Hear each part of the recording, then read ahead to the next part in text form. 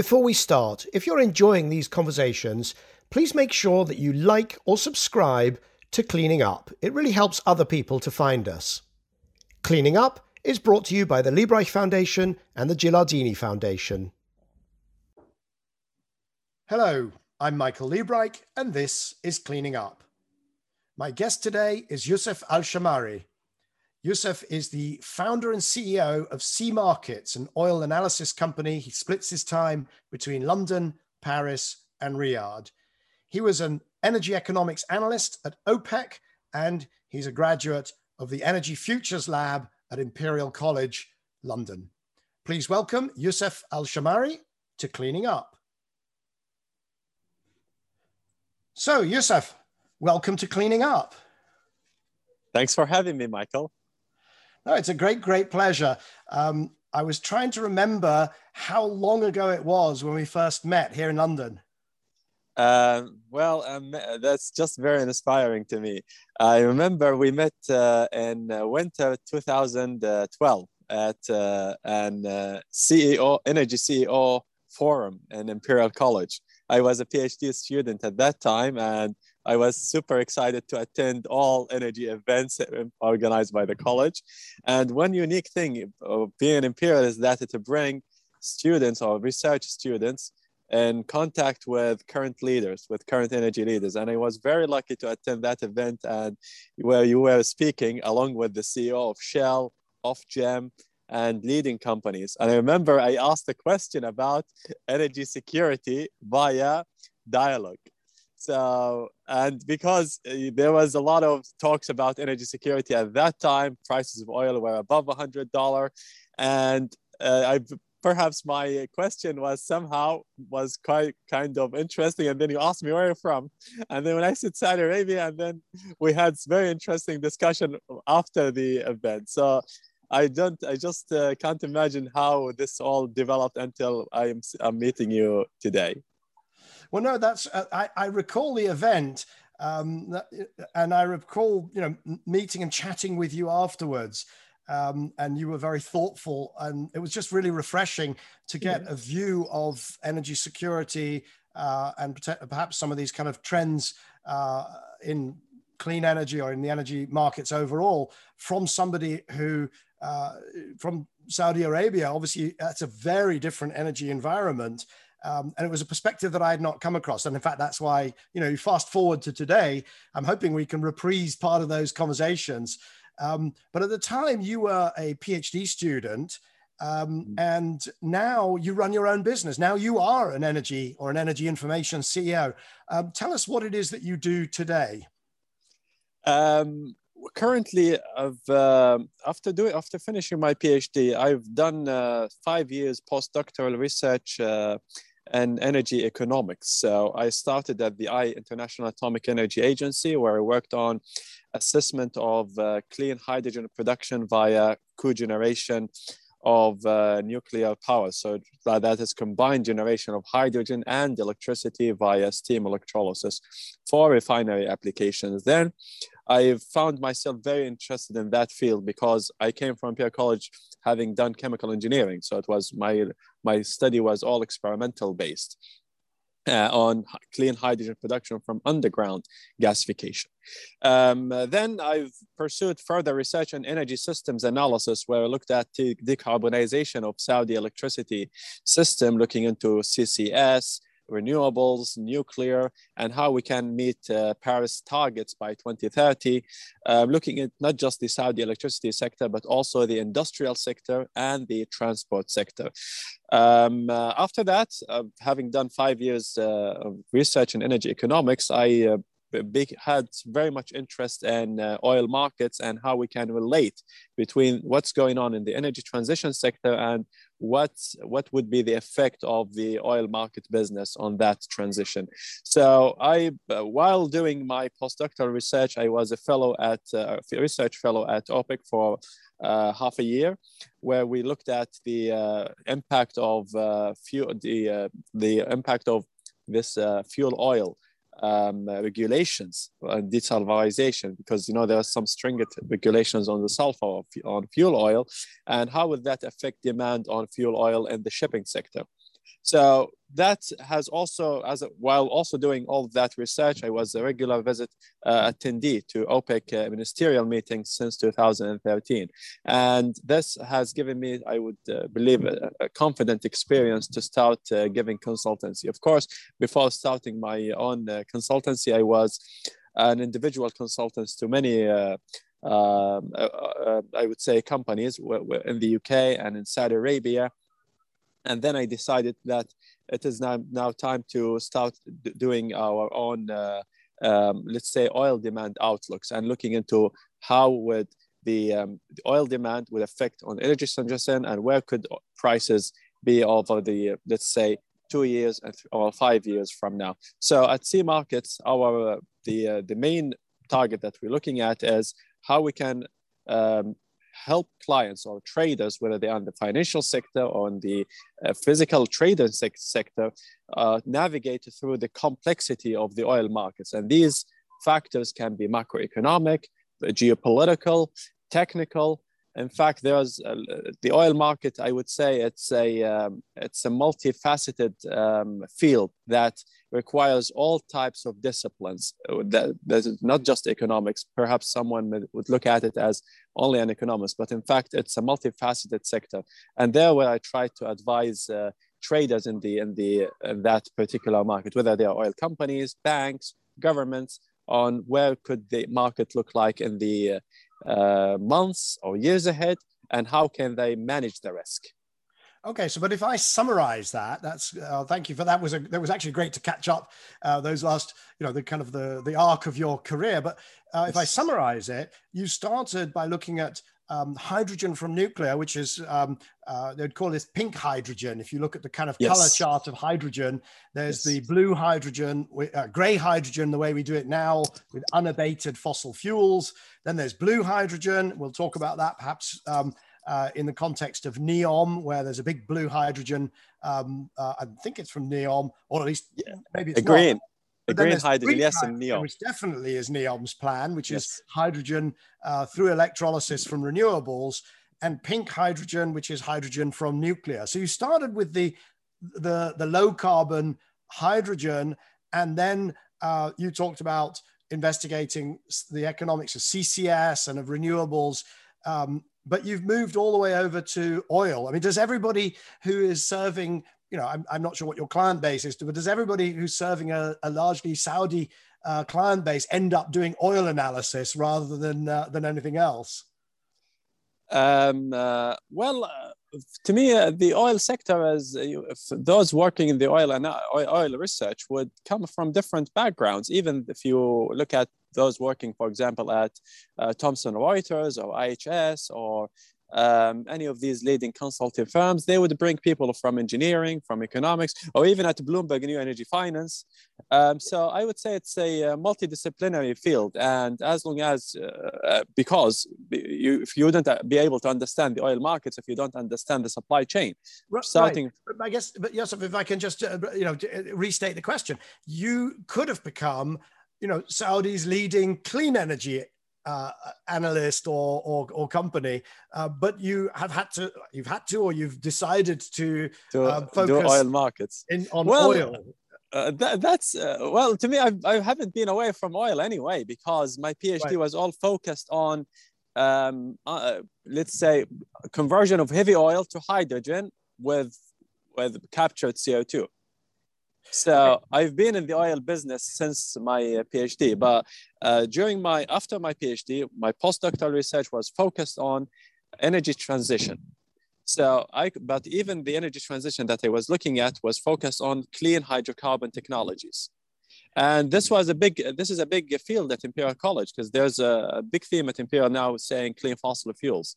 And this is a major reason why I was looking at the role of CCS, carbon capture from air, thermolysis, all these new technologies that enable let's say, clean use of fossil fuels. Okay, but if I could ask you now to, you talk about the transition.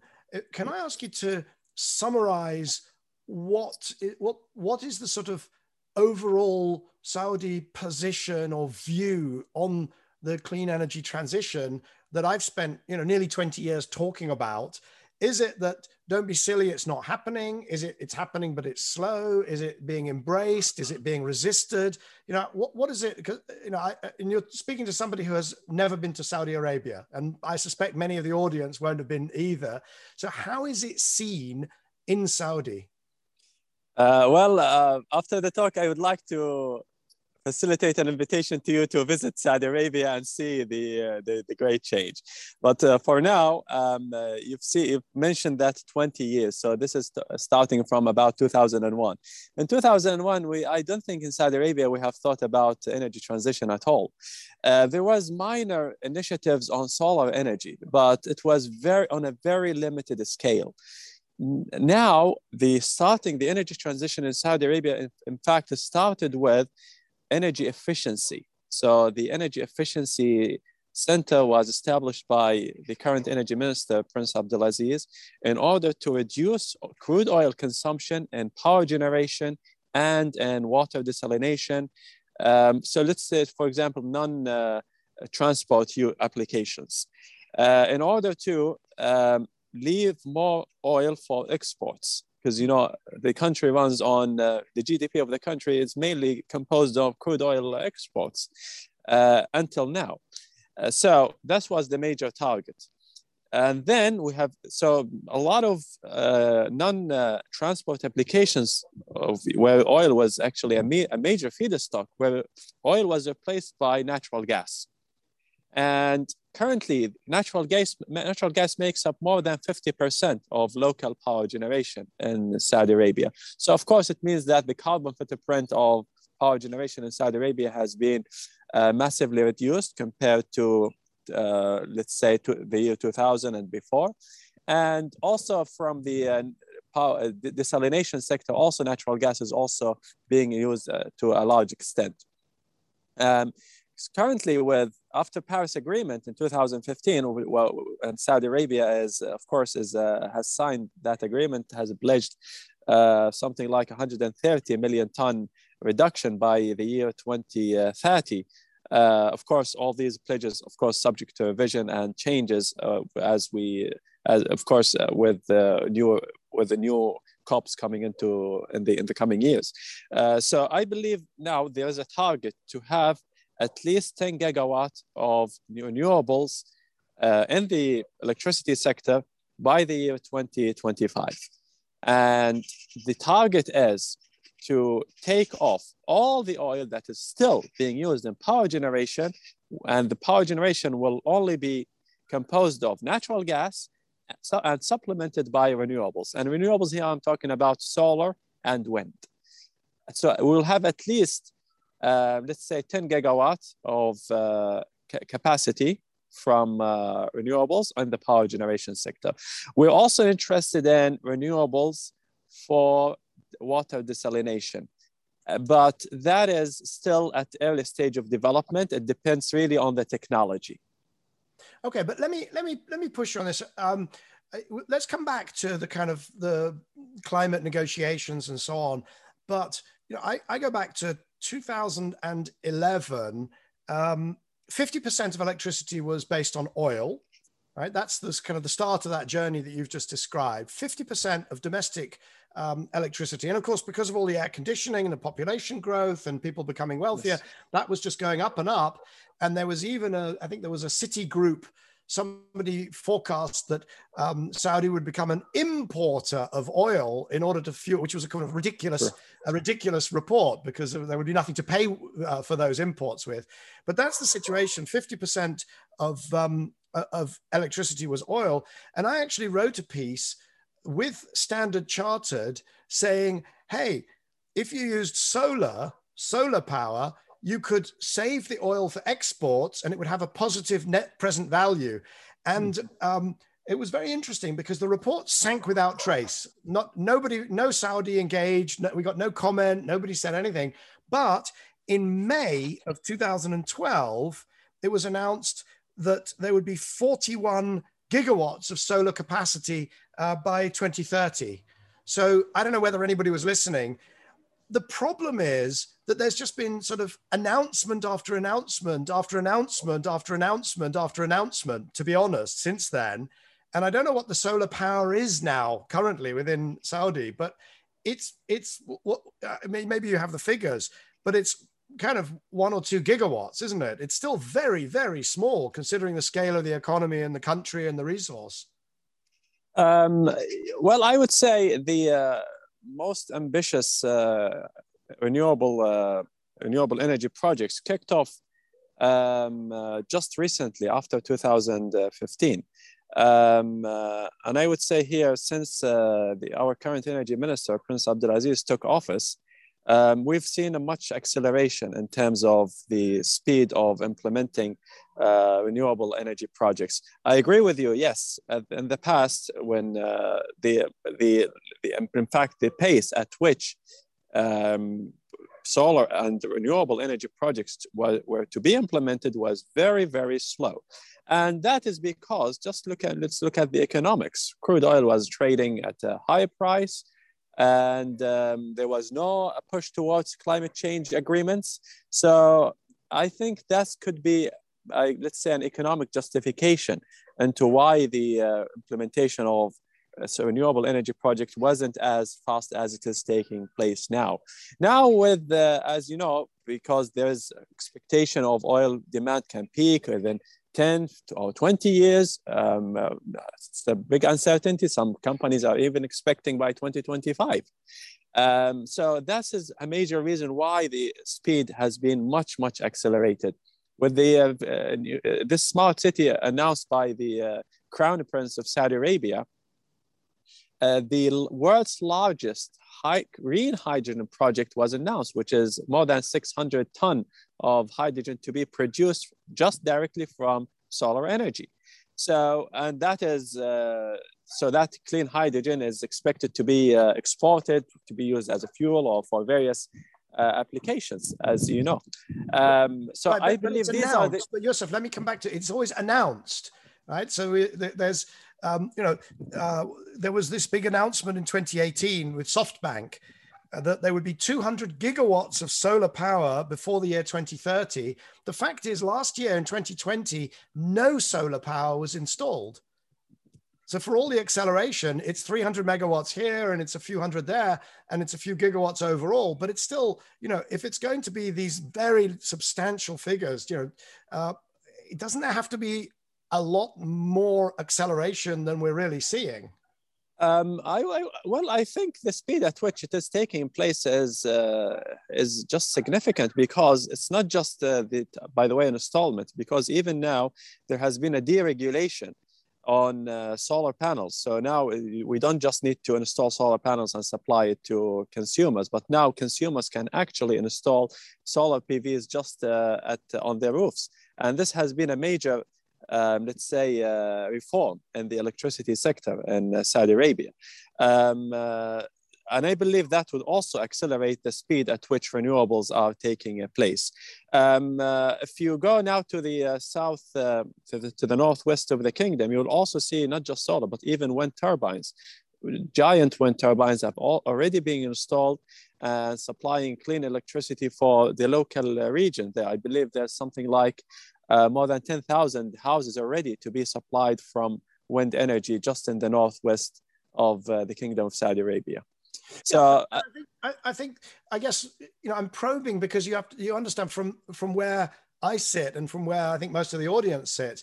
The question is, you see this stream of announcements, you see relatively small, it's not nothing, but you do see relatively small, numbers of projects being delivered. And you see this enormous focus on having the single cheapest project.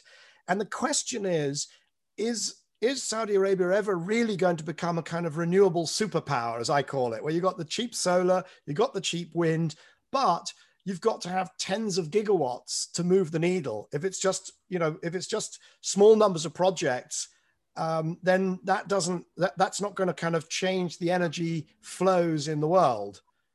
But you're optimistic. You remain optimistic, or well, I am an optimist, absolutely. But I don't think that we we will be like, okay, I'd love that we become an energy superpower or a renewable energy superpower over the 10 years, but certainly the speed has to take place in a, let's say, in a consistent manner. Still, oil is the major source of, or let's say the dominant, let's say, energy player on the global energy mix, expected to be by 10 to 20 years. So Saudi Arabia doesn't want to move away from oil. It wants to make use of all energy resources available within the kingdom. And let's say the targets, if you have seen the 2030 vision, the targets that have been announced by the vision are extremely ambitious. So if we look at where we have been just 5 years before now and today, the speed at which these projects have been implemented and the reforms that have been happening are just incredible. So that makes me ambitious that we should actually be able to achieve our renewable energy targets by the year 2050 and hopefully become energy or net CO2 neutral by the year 2050, as we've seen, for example, in nearby GCC countries. Right, but the target right now is 50% renewable electricity by 2030. Yes, but now, that's coming from... Is that realistic? I mean, you know, at some point, isn't there a credibility issue? Well, you can't base all your power generation on renewables, can you?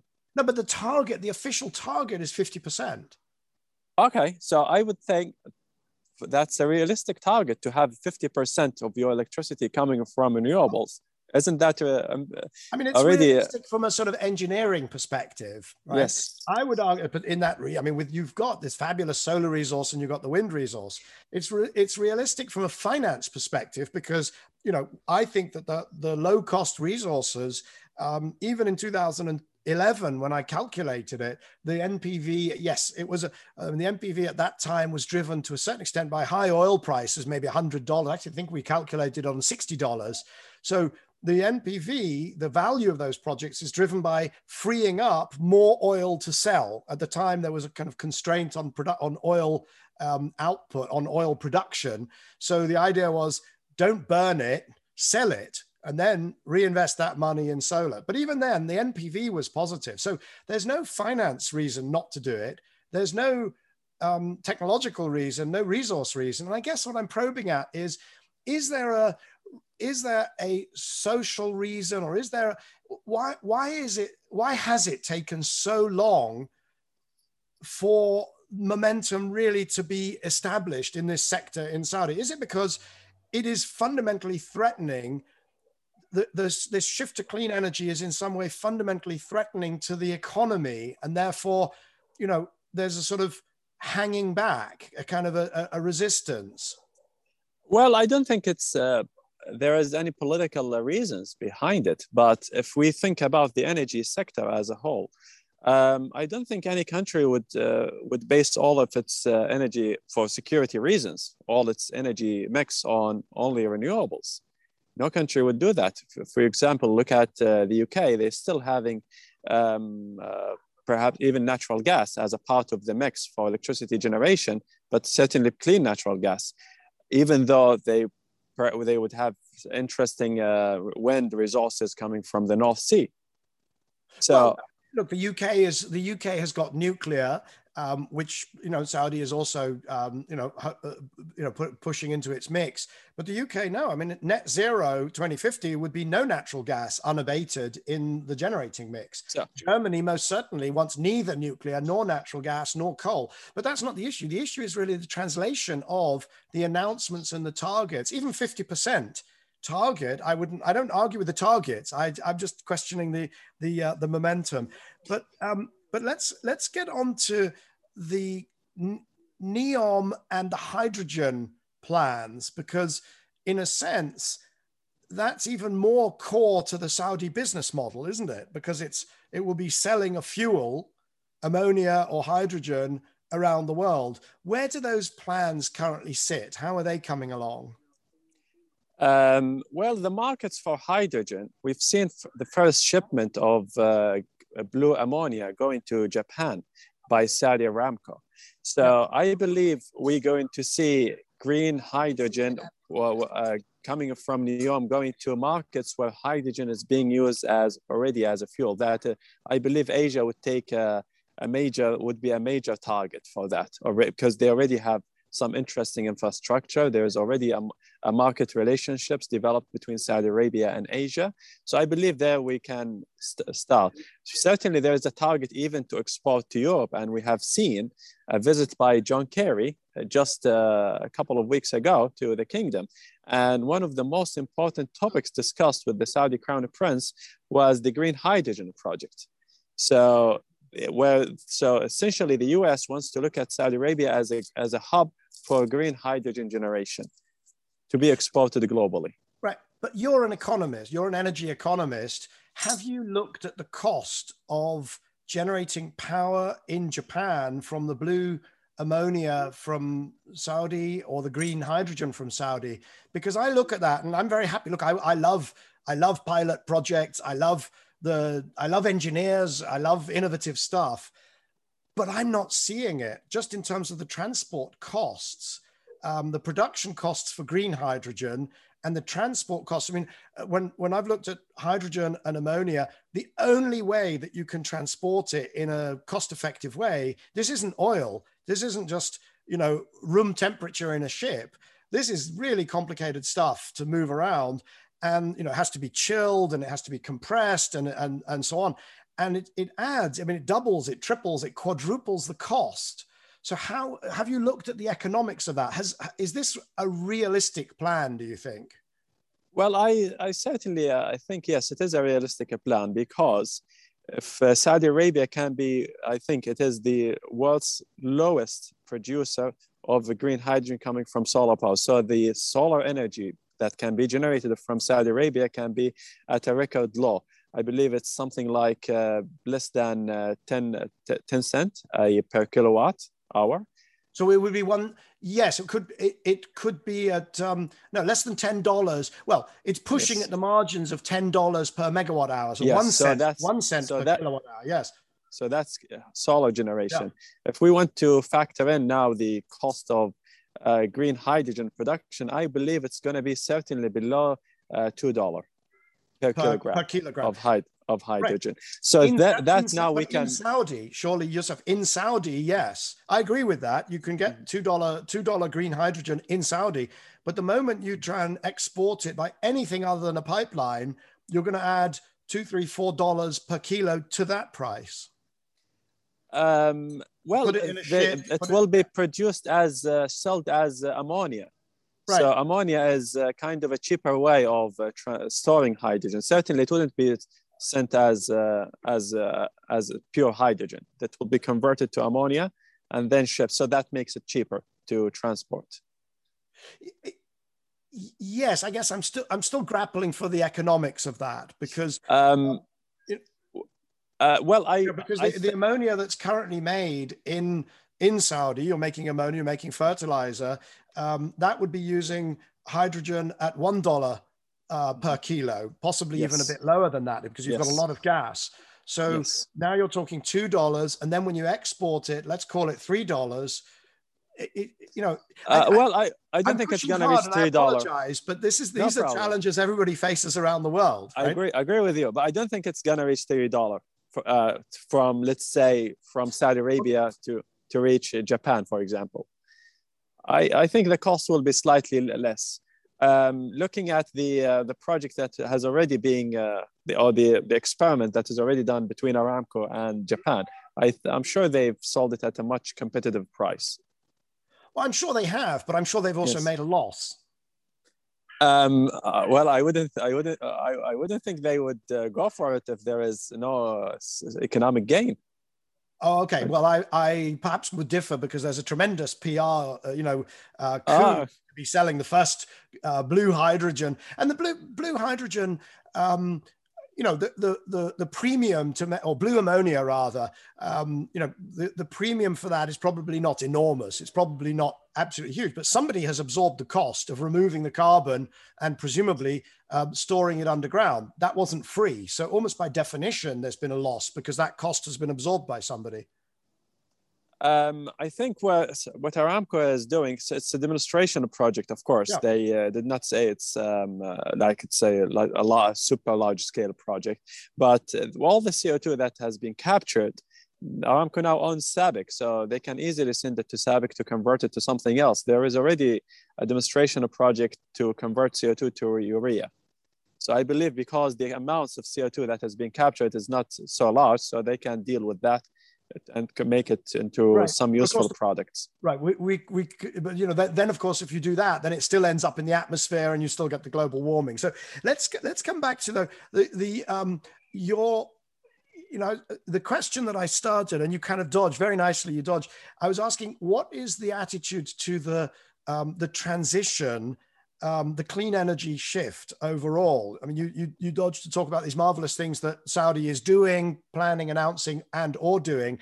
But I'm going to remind you of a tweet which somebody sent out in January, and you retweeted it. Therefore, by definition, you now become responsible for this tweet because you retweeted it.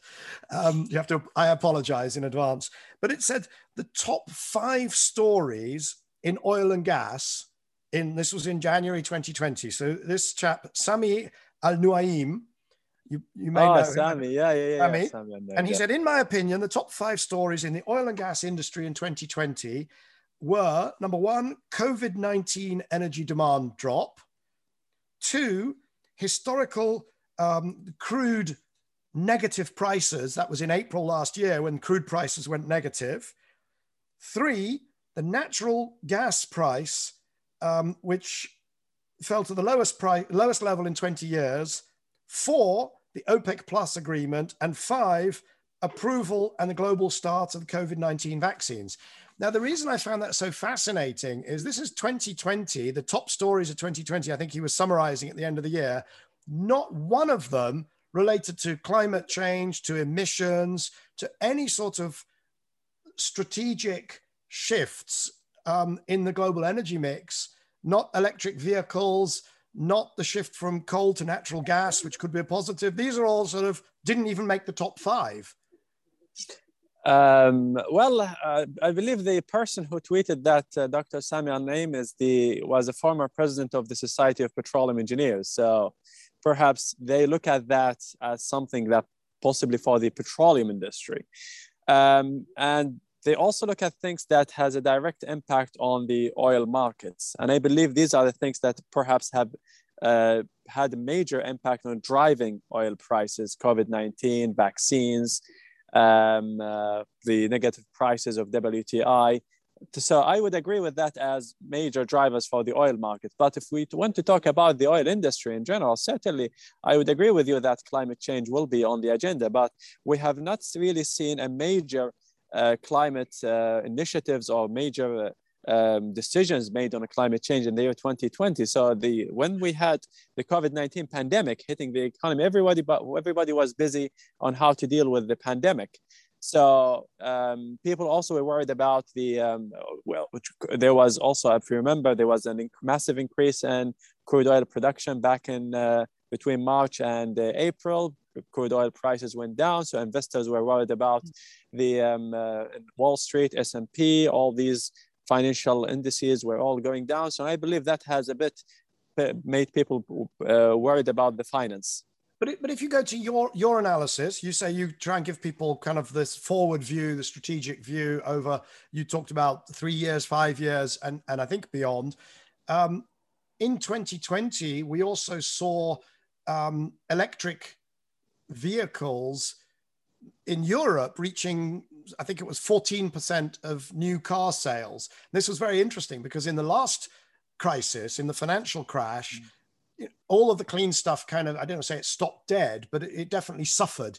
So people sort of said, right, I'm avoiding risk. I won't do clean energy. I won't do electric cars. Whereas in 2020, what we actually saw is an acceleration of the shift towards clean energy and clean transportation.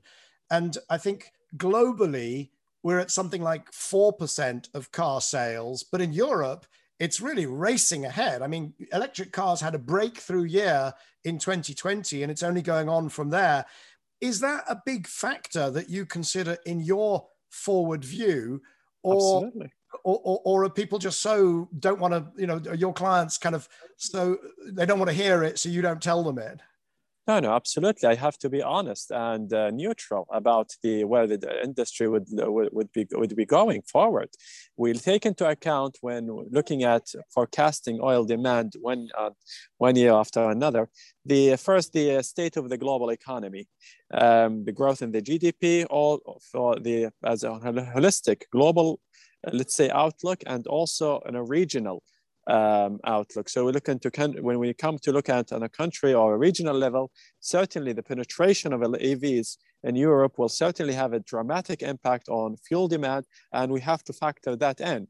And that's why we are not seeing a significant rise in oil demand in the OECD countries compared to the non-OECD countries. So most of demand, when we look at, let's say 50% is coming from China, followed by India, and other developing countries, including, of course, Brazil, partly some in Africa, and these emerging economies. But certainly, I would say the OECD countries, including Europe, is nearly peaking. Does that mean that you're still forecasting oil demand growth from the non-OECD for how long? Well, I would say mainly we're going to see growth coming from China and India, mainly in the upcoming, let's say, 10 years' time. And that is due to mainly population. We still, in India, a population of between 1 billion and 1.5 billion people, and at least half of them are under the poverty line. So with people becoming richer, they would certainly need to own new cars and travel. But what happens if the trends in battery prices would suggest that sometime already now, on a total cost of ownership basis, electric vehicles are cheaper. So electric buses, anything in urban transportation, it's cheaper to own if you take the purchase price and the running cost. And by about 2025, it will then be sticker priced. You walk into a showroom, the cheapest car will be the electric car. So why would the developing world not flip much more dramatically? Maybe not in the next 3 years or 5 years, but within the next 10 and 15 years, because cost will be such a factor there, and these vehicles simply become cheaper. And we've already seen it with two-wheelers, we've seen it with buses, and aren't we going to see the same thing with cars, delivery vans, vehicles that just going heavier and heavier vehicles?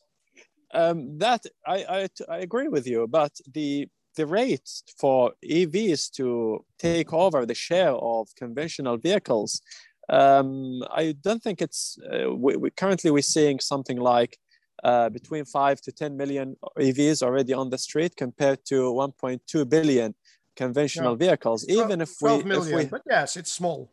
Yeah. So even if we have something like, let's say, a high penetration of EVs, it will mainly be on the light duty vehicles. We still have to, or the technology to electrify trucks is still at early stage of development. And that is where most oil demand is actually concentrated on diesel.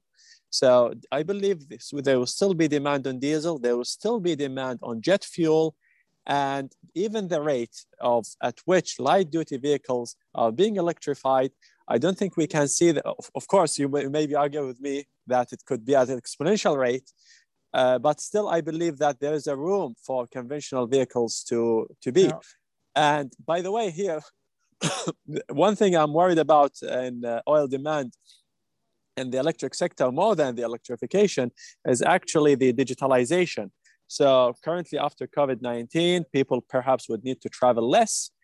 Maybe people won't come back to do business travel as much as before. They don't need to travel within the city as much as before to go to work and come back, because with more flexible work options. So I believe that could affect oil demand on much more than even the rate of electrification over the short term. And over the long term, certainly what we'll also be worried about is not just the rate at which electrification is happening, but actually the oil price. Due to the shortage in investment in the oil industry, currently we're seeing prices more than $75. And That is mainly due because we were in a recovery period in 2020. Now we are in the between 2020 and 2021, and people there's a high demand to travel, and the OPEC Plus is keeping the tap not fully open yet, with between 5 and 6 million barrels of supplies off the markets. And we see even just yesterday there's a deadlock agreement between Saudi Arabia and Emirates, and that has sent the oil price over $77. So I believe that will be reflected on fuel prices. And as a result, what can that mean? That possibly would mean more shift towards electric mobility.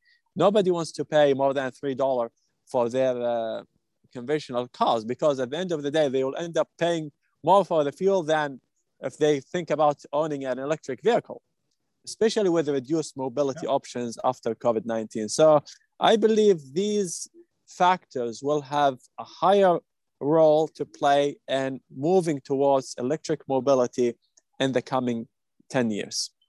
I think that's right. And I think the underinvestment at the moment in the oil space is quite worrying. I think we will see a period of a few years of quite high prices. They will, help to shift the demand. I mean, it could be the kind of the last tango, the last hurrah.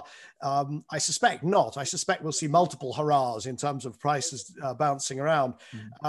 But I guess I would, I'm not here to give, advice to anybody, but I would be very careful about assuming that all these transitions are slow, because there are tipping points where things actually, we've seen, in terms of coal coming off the system in the UK, or the growth of electric vehicles, first in Norway and now it's happening in Europe.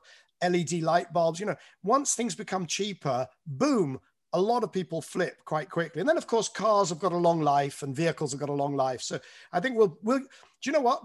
We'll keep track of this, and you can come back and we'll revisit this discussion in coming years and see who was right, whether it kind of went faster than you thought or slower than I thought. And that'd be good fun.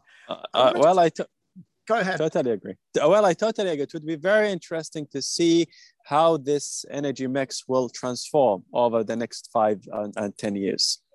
I want to just finish by looking at COP26, the climate negotiations, and get your sense of Saudi's role and position, because it feels to me like there's a change in gear. The world is now talking about net zero.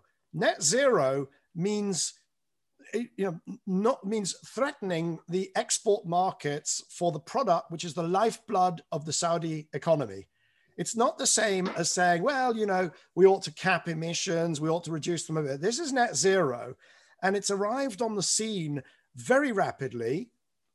Paris, you could argue, kicked it off. Paris, certainly we heard from Christiana Figueres in one of the early episodes.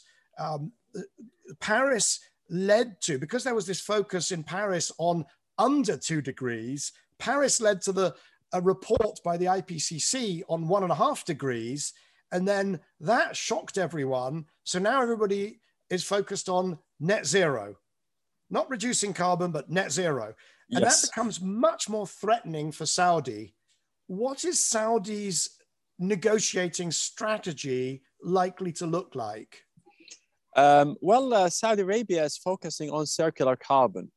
So whereby I believe, as I hear from the statements of the Saudi energy ministers and various reports being published, even at Davos 2020, there was an important statement from the Saudi energy minister on what are the solutions being made from Saudi Arabia to tackle climate change. And these solutions would focus on circular carbon, whereby the world uses oil, and that oil, the CO2 being captured from that oil, being used for high value products.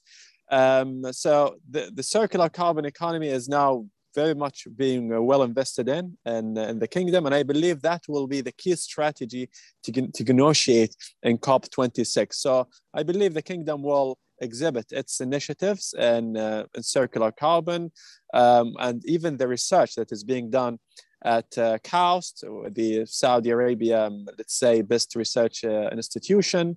Also, solutions being done in NEOM and in green hydrogen, on CO2 capture for enhanced oil recovery. So I believe they would exhibit that as the solution that would enable the world to move on without an economic hurdle of, let's say, an unrealistic fast speed of a transition that could possibly threaten energy security. But let's look at the circular carbon. I mean, if you're looking at oil use in transport, how do you make that circular? How do you take the CO2 out of the tailpipe emissions of a truck, a bus, a car, or any other vehicle? So I understand for the oil that's used in plastics, or for the oil that's a different challenge. But what about transport? Well, the technology is at the early stage of development. So now there are two types of research being done on decarbonizing transport sector. The first one would be to use hydrogen. Yeah. And Saudi Aramco has already established a hydrogen fueling station just near its facilities in Dhahran. So they are interested in hydrogen as a transport fuel. That's one. Perhaps you may not agree with me on hydrogen, because the EV sector people, they think, all right, hydrogen may be more important for fertilizers. But I think it will still find a market on the transport sector. That's one. The other target is making conventional vehicles more efficient by reducing the amount of CO2 and using less fuel. For example, driving at 100 kilometers for only a few liters of gasoline. So let's say reducing the amount of gasoline being used for a given amount of distance. So that's two. And the third target is combusting CO2, or combusting the fuel and capturing the CO2 on board. But this technology is very new. It's been demonstrated at Saudi Aramco, and whereby the person using the fuel and the CO2, all the CO2 generated from the car engine itself is stored on board, and the person goes to the station where they, let's say, unfill the CO2 storage and refill with, let's say, gasoline. And in this way, they make the car CO2 free. Okay, so certainly from an engineering perspective, that's feasible. That's a very early stage one, and of course, it will have costs. It will have absolutely. There'll be an enormous parasitic load on the car, on the engine, in order to separate back out the CO2. But I tell you why I think this is just so important, and I'm really sort of looking for any signs, reading the tea leaves about Saudi Arabia's positions in COP26 and beyond, and because it does feel like it's so threatening to the economic model. And I look at I follow Mohammed Al Saban, the former chief negotiator to the IPCC from Saudi Arabia. He's a former advisor to the Minister of Petroleum. He's a professor, or was a professor of economics at King Abdulaziz University. But this is the chief negotiator for many years for Saudi Arabia, and this is what he's saying about climate change. Nonsense. You have based the whole argument on the assumption that the change in climate is human-induced and not natural, happening over millions of years. Nonsense.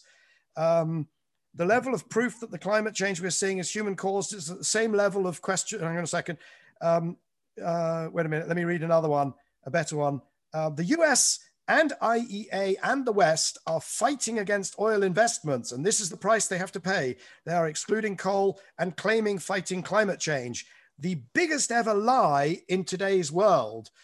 Now, this is somebody who has detached himself from all of the science and is essentially saying climate change is, he calls it, the biggest ever lie.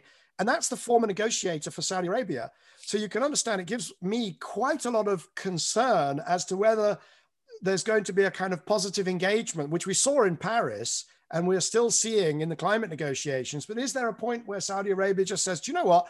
This thing threatens our economy and we're going to slow walk. We're going to make it difficult. We're going to try and, not be a good and positive actor. Am I right to be concerned?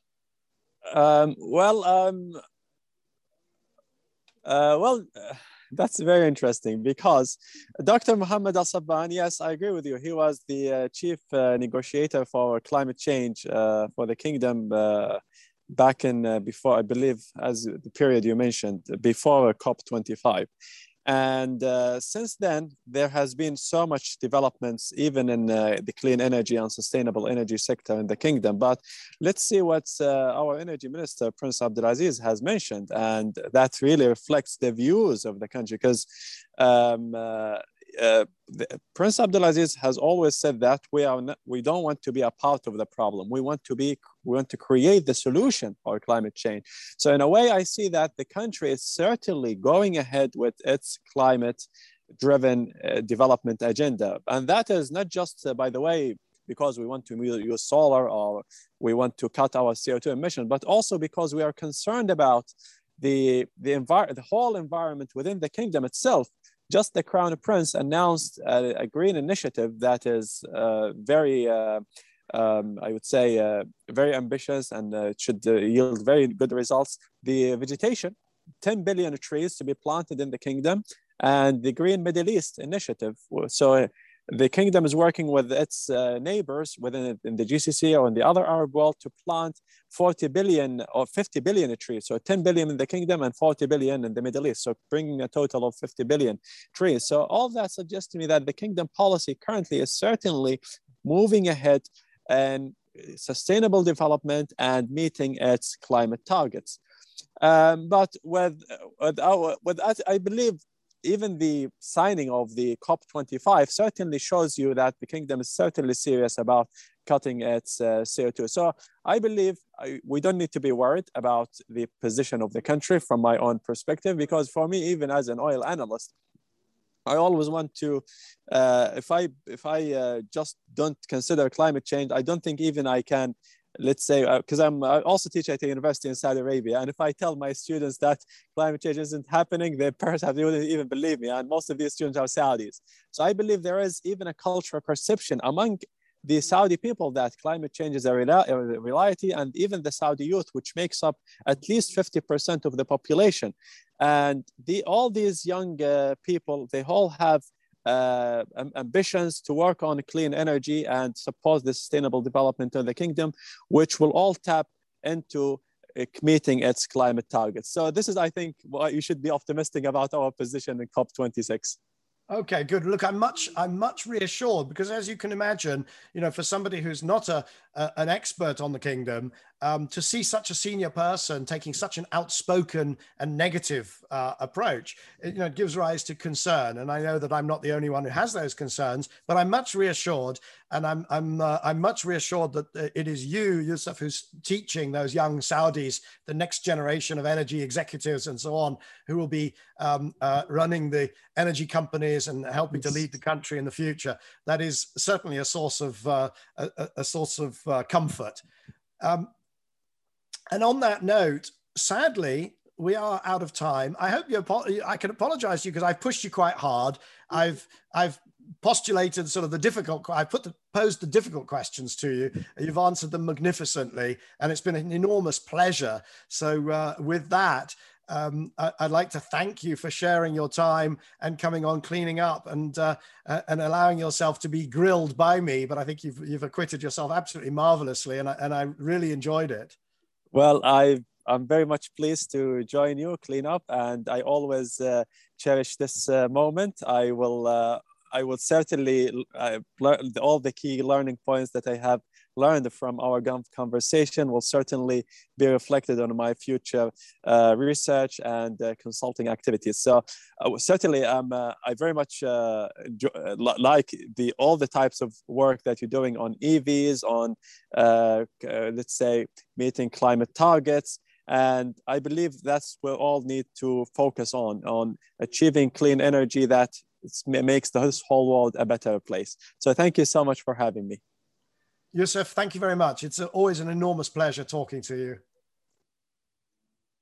So that was Yusuf Al-Shamari, the CEO of Seamarket, an energy analyst, giving us his view of the ins and outs of the energy transition from a Saudi perspective. Next week, we have a special episode of Cleaning Up. I'll be reading my Bloomberg New Energy Finance blog on trade and climate called It's the Trade, Stupid. And after that, we go into a short summer break, and then we'll be back in September.